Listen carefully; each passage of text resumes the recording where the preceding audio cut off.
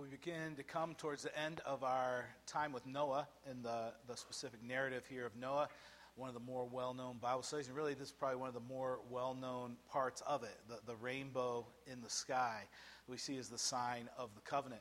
Just a few comments to catch us up to where we are. But you saw a while back in Genesis 6, verse 18, is actually where we see the beginning of this covenant established with Noah. That God has promised that judgment is going to come. He's going to send a flood. He's going to wipe out all living creatures, all living things. And then you have Noah here. And if you remember from Pastor Adam's sermon several weeks ago, Noah here, who Lord has set his favor upon, who the Lord has been gracious to. And Noah finds favor in the sight of God. And in verse 18 of chapter 6, we see this covenant begin. We see it established here. He says, "But I will establish my covenant with you, and you shall come into the ark, you and your sons and wife, and your sons' wives with you, and every living thing of all flesh. You shall bring two of every sort into the ark, and keep them alive." And then it continues. And so he sets forth this idea of the covenant here before the flood even comes. And he makes it with Noah. And it is with Noah. And it is with you, he says. And then from you with your offspring over you. And then it extends to creation. It extends to these creatures that he is going to bring onto the ark to continue his creation. And then it picks back up then after the flood event. They leave the ark in chapter 8, verse 20. Noah builds an altar to the Lord. The Lord smells that sweet aroma, and then he returns to his covenant that he was going to make, that he is making. Verse 21, it says, "When the Lord smelled the pleasing aroma, the Lord said in his heart, I will never again curse the ground because of man, for the intention of man's heart is evil from his youth. Neither will I ever again strike down every living creature as I have done."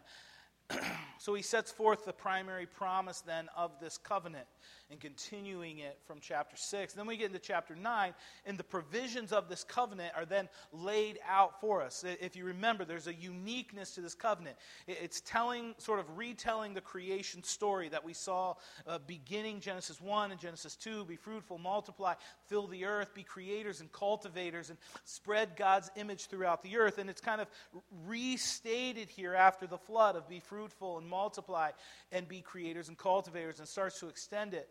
But what is that major difference that we saw? Now, in the very heart of this covenant is the truth that men's heart is evil. The intentions of men are evil from their youth. So it's vastly different from Genesis 1 with Adam and Eve and their moral uprightness and the way they enjoyed communion with God, to now man in his evil heart. And so the flood has come, and it has been a judgment on sin, but it has not been the remedy for sin. Because coming out of the flood, man's heart is evil continually. So how then does he carry out this covenant with Noah, with this individual who has found grace from God? And he sets forth these provisions then, how man in his sinfulness is to be fruitful and to multiply and to abound on the earth. And he makes that provision between man and animals that we looked at last week, that they'll rule with fear and terror over animals, that animals can be now provision for their food. Between man and man, the introduction of civil government, as we see man now takes some of that divine prerogative in ruling over other men. We saw it through the eyes of capital punishment, as he put on there, to promote life, to protect the image of God. If you take the life of man, then man shall take your life. Then finally we saw that the main need still coming out of the flood, the remedy for sin, and we see it in the blood. We see that God is starting to provide an offering that man can then give to God as atonement. That God is providing what is needed. He is giving life. He is giving to man what is going to be needed to atone for his sin. And it points us towards Christ. So these provisions are made. And then we get to our text today in verse 8. And then we see it there. God said to Noah and to his sons, "Behold, I establish my covenant with you." This idea of establish, it's not something brand new, but it's now, he is making it stand firm. He is setting it firm. What he's already started in chapter 6 in that promise and delivering Noah through the ark, he is now setting that covenant to stand firm with them. And he begins then to to move away from the provisions and the commandments within this covenant, and he moves to sort of testimony to what God promises to do and who God promises to be in this covenant. And then he attaches the sign to it with the rainbow. This morning, as we look at the text, it's going to be a little different than typically how a sermon comes together. When I preach, typically we end up with 3-4 points, and we have an outline. Today, it's going to be more a few observations that I think rise out of this text. They're going to be important for us to look at.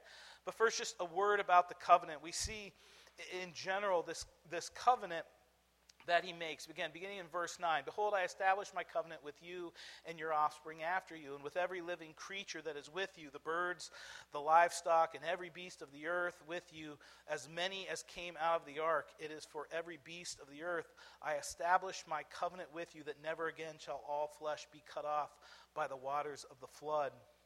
There's a few just general observations about it, and that is there's a universal nature to this covenant. It's not just Noah and his family. I mean, it extends to all of creation. God is making a covenant with all of creation. And so there is a commonality, a universality, a common grace to this covenant that God is making. And so we see this universal aspect of it. Because of that, it is a unilateral covenant. Literally in there, it says, "Behold, I myself establish my covenant." 3 times it speaks to the ownership, to the possession of it. God himself, he is establishing this covenant. It's not man's idea. It's not in cooperation with man. We see it's unilateral because it's obviously not in cooperation with animals in the sense that they have to acknowledge it and accept it. This is God unilaterally making a covenant. And then we see that it is unconditional, as it's not based on any condition outside of God, but it's based upon his goodness and his kindness. And we know that it is established this way because at the very heart of the establishment is his recognition that the intentions of man's heart is still evil. And so God sets forth this covenant that never again will he destroy, bring judgment in this sort of cosmic way. Will he bring it upon the earth and wipe out everyone? There'll now be a firm foundation. It'll be upon this, in this theater, in this foundation, that the redemptive plan of God will continue now to unfold. There's a certainty about it. Yes, sin is an issue. It is here. God is making provision for man, but he will be gracious. He will be kind. He will, by his own goodness, withhold pouring out judgment. And so from here on out, as redemption unfolds, as it continues to unfold, it will happen in this theater. And so in a very real way, we today enjoy this Noahic covenant. That God is gracious to us as part of creation and withholding judgment and being good to us. And so, with this sort of idea of the covenant made, just a few observations that I think are helpful for us. When we look at this covenant, the first observation is we realize that the human experience is not just a given.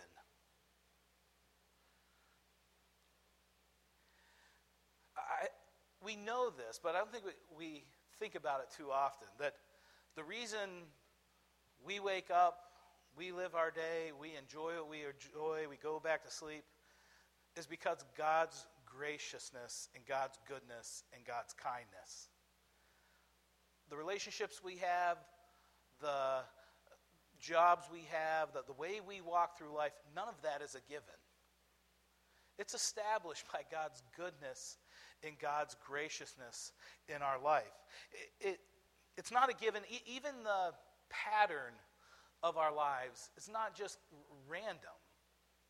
You think about how it is established here. Look in verse 22 of chapter 8, as he's establishing the covenant, he goes, "While the earth remains, seed time and harvest, cold and heat, summer and winter, day and night shall not cease." Just the gracious sort of predictability in pattern to life is a gift from God. The idea of seasons, that you'll walk through summer, winter, fall, walk through these seasons. The idea of morning and evening, the predictability of the sun rising, that you live your day, of going back to bed, sun and moon. The predictability there of harvest and seed time, of laboring, of doing work, and then enjoying the fruits of it. It's promised to us in this covenant. It's established for us in this covenant. I know we say it often, it's true, that nothing's guaranteed. You don't know what tomorrow will bring. Life is not guaranteed, and that is true. But it's also very predictable. There is a pattern to it that gives us comfort, that gives us the ability to be productive. That we have the morning, we have the day, we have the evening. The seasons come, we work, and there's fruit for the labor. That isn't just random. It doesn't just happen to be that way. We see in this covenant that God establishes both our life and the pattern of our life in a specific way. Second observation is that this preserving covenant testifies to God. It testifies to God. Psalm 19, it's that psalm that speaks about the heavens declaring the glory of God. It looks back to the Noahic covenant in its language as it speaks about creation and God upholding creation as testifying to God. Listen to the first few verses of Psalm 19. It says, "The heavens declare the glory of God, and the sky above proclaims his handiwork. Day to day pours out speech. Night to night reveals knowledge. There is no speech, nor are there words whose voice is not heard. Their voice goes out through all the earth, in their words to the end of the world." In this universal covenant, this pattern of day and night, of sun and moon, of seasons, what he's established here, it testifies to everyone that there is a God. It testifies that there is a good God. It's not a saving knowledge, we know that. It's not redemptive and special in its revelation. But it is the testimony established here that God will withhold judgment and will be good and gracious to his creation. That he will let them enjoy the pattern of life. And then the psalmist looked back on it and says, that pattern of life, that goodness of God in creation, it testifies to everyone that there is a God. And it testifies that that God is good. Third observation, though, we see that it is not the final solution. This covenant is not the final solution. It is a world that exists, that God is gracious, that God is good, but he is all of these things in spite of our sin. He has judged sin, but the remedy for that sin has not yet come. It's not the final solution. In this withholding of judgment, he gives time to work out his redemptive program. He gives time for people to respond in faith. But it points us, it continually points us forward that there is still a need. There is still something that needs to come. It's not the final solution. It's described in verse 16. It says, "When the bow is in the clouds, I will see it and remember the everlasting covenant between God and every living creature of all flesh that is on the earth." It describes it as an everlasting covenant. But there is also a sense in which parameters are given to the way that everlasting covenant works out. Back again in chapter 8 and verse 22, "While the earth remains." There's the parameters. Here is the covenant that guides life. And here is life. Being fruitful, multiplying, teeming, being productive as people, as image bearers on this earth, but an earth that is full of sin, where every single person in this earth is marred by sin, is dead in their sin. The intentions of their heart is evil. And God promises, I will be good, I'll be gracious, I'll give you this routine of day and night, I'll give you some predictability, I'll let you work, and you'll be able to see the fruits of that work. But it's only going to govern while this earth remains. Because we know this earth will pass away when God ushers in the new heavens and the new earth.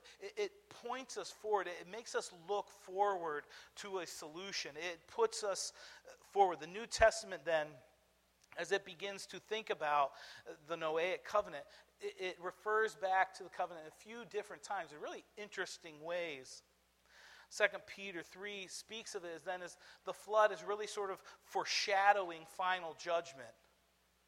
It's a picture of judgment that is to come.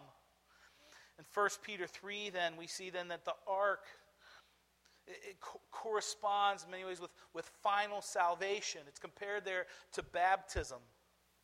To be saved through the water, the washing, as we are washed by the blood of Christ, so the water washes away our sin. The sign there of baptism corresponds with the ark. And so it's speaking and it's pointing towards something future, a final judgment, towards final salvation. We still need deliverance. Matthew in chapter 24 compares the days of Noah as typical to the days before the coming of the Son of Man. We see it, and it pushes us forward towards the final day of judgment. Where the Noahic covenant set up, as long as the earth remains, where that passes away. And of course it points us to Christ, doesn't it? Hebrews chapter 9, verse 26, Christ appeared once for all at the end of the age to put away sin by the sacrifice of himself. Even in the goodness demonstrated to us in this covenant, God still hates sin. You still bear the weight of that sin. Punishment is going to be meted out for the sin. We saw it.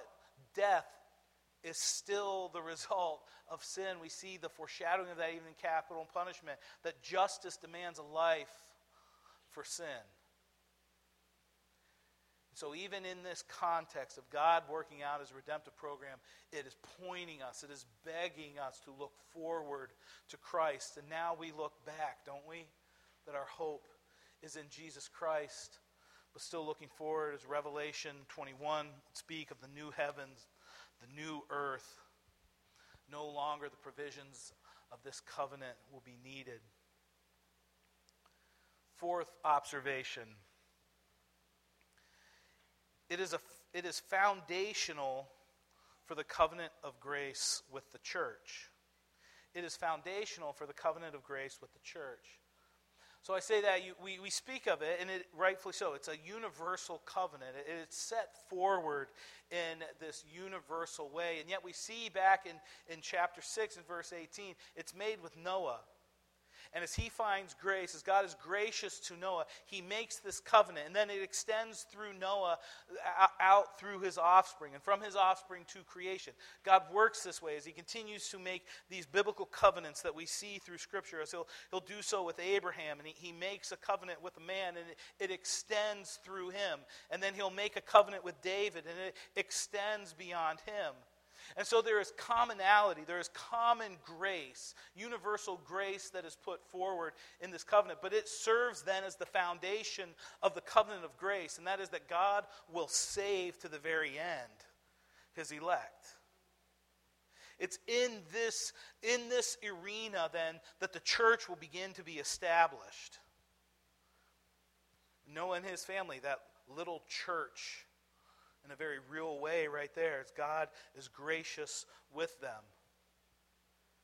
And it'll grow and it'll expand. We'll see evil comes in, and there'll be all kinds of people who turn away from God. But in this arena, as God gives common grace, he grows and he builds and he preserves his church. And he gives time. He gives time that all his sheep will hear his voice and come. He gives time for us to be faithful to obey him in gospel proclamation to neighbor, to nations. The common grace here in Noah serves this grace to his church, serves this special grace to his church. You see it even as you come to the parable of the wheat and the tares. As God is being gracious to everyone, he's gathering them in. You remember the field is full of wheat and tares, and it has the idea there of his church as wheat, but mixed in are unbelievers as well, but they're experiencing the blessings of being part of the church. Sign of the covenant right off the bat to Noah here. And then he gives us reasons for it. And there's a few observations that I think are really helpful for us as we look at the sign of the covenant. First of all, it's a natural sign that speaks to something spiritual or divine. The rainbow isn't something magic happening.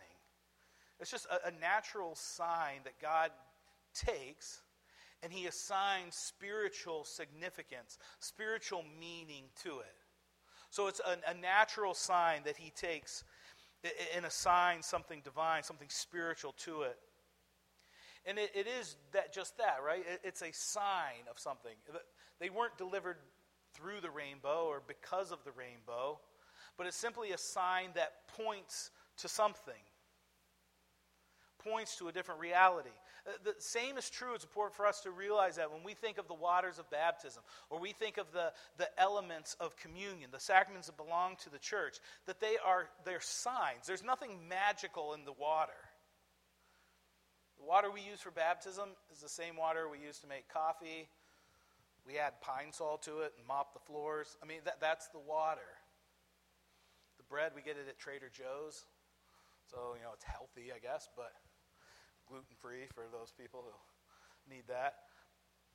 But there's nothing special magical about this bread and the water. It's simply signs that God gives to assure us, that work as signs and seals that point to something real, something spiritual that he's accomplished. And the rainbow begins that. It sets that forth, and it will continue. It will continue these covenants made. It's made with Abraham later in the sign of circumcision, of something that points to a spiritual reality. We see it continue to grow then, the new covenant, in the bread, and the water, and the wine.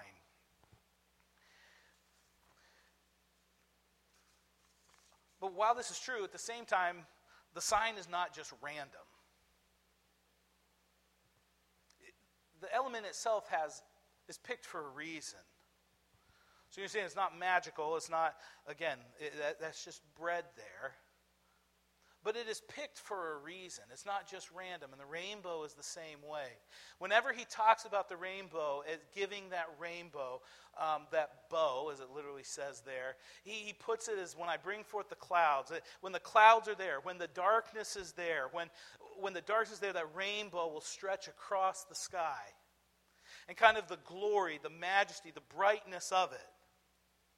So already you have this picture of this light, this beauty in the midst of the darkness, and God sets it there. The same word that is used for rainbow is the word that is used for bow, like an archer's bow. And as you work through Scripture, you see that from early on, the Pentateuch, then through the prophets, God is then begin to be described as a warrior king who goes forward. Both Habakkuk and Jeremiah start to speak of him as a warrior king who goes forward with his bow. And it begins to get attached to the idea of judgment. That here is the glorious, terrifying king, and he's a God of glory, and he is the God who judges. And the bow becomes the image of that judgment. And so you look back now, and then we see it in this story of the flood comes, and God as glorious king and judge sends the flood, and he wipes out all that's evil, all this creation. And then as he promises, I'm not going to do it again, now we see this glorious bow, but it's turned away from earth. It's turned away from his creation. It's pointed back up to the heavens.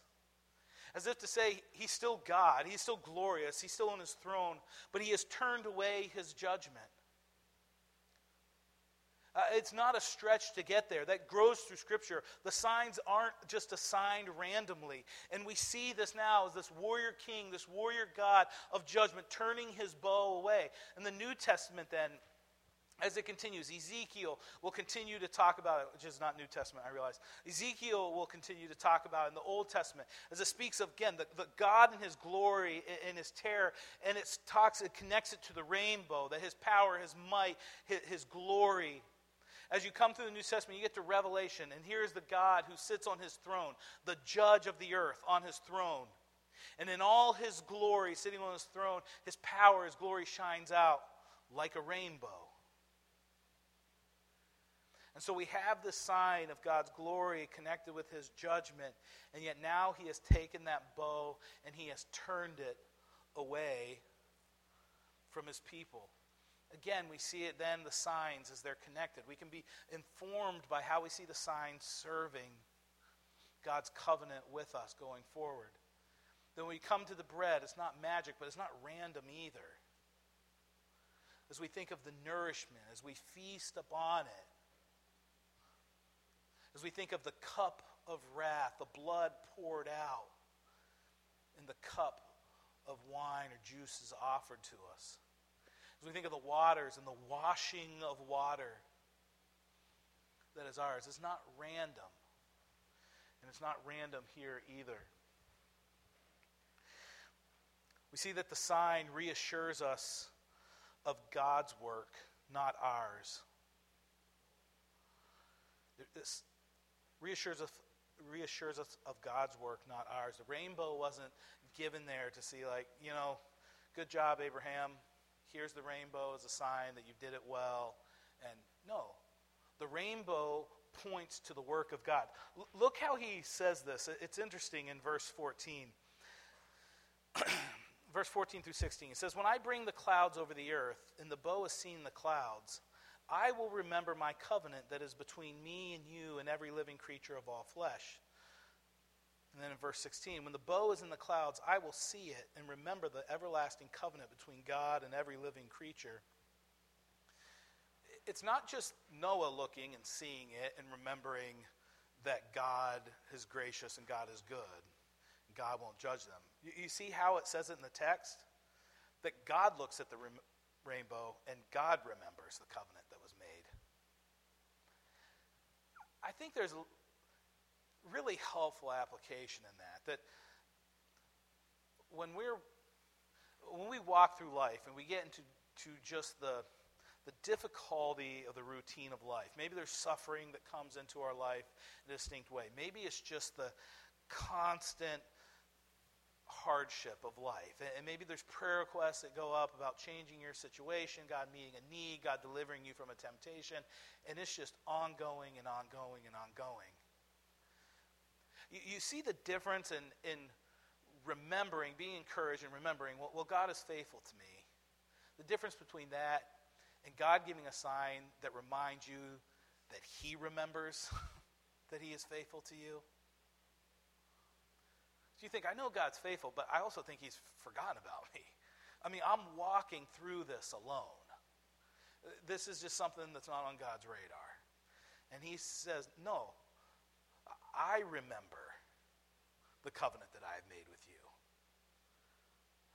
I remember what I'm giving you is what is needed, what is good, what is gracious for your perseverance. It's exactly what you need. I'm not giving it to you for too long. I'm not giving you more than you can bear. It's not just that you remember that I'm a faithful God. I remember that I am your faithful God. And sometimes we just need that reminder and that encouragement that God remembers us as we remember him.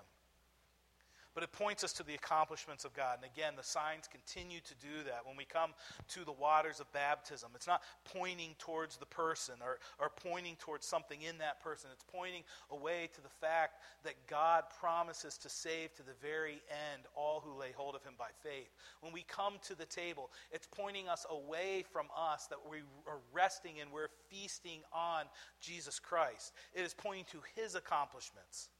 That's how the signs serve the sacraments. They don't point back to us, they point away from us to God. And it's established here from the very beginning, pointing us away from us and to God. And finally, the last observation from this sign. The signs teach us This sign teaches us that God condescends to our weakness.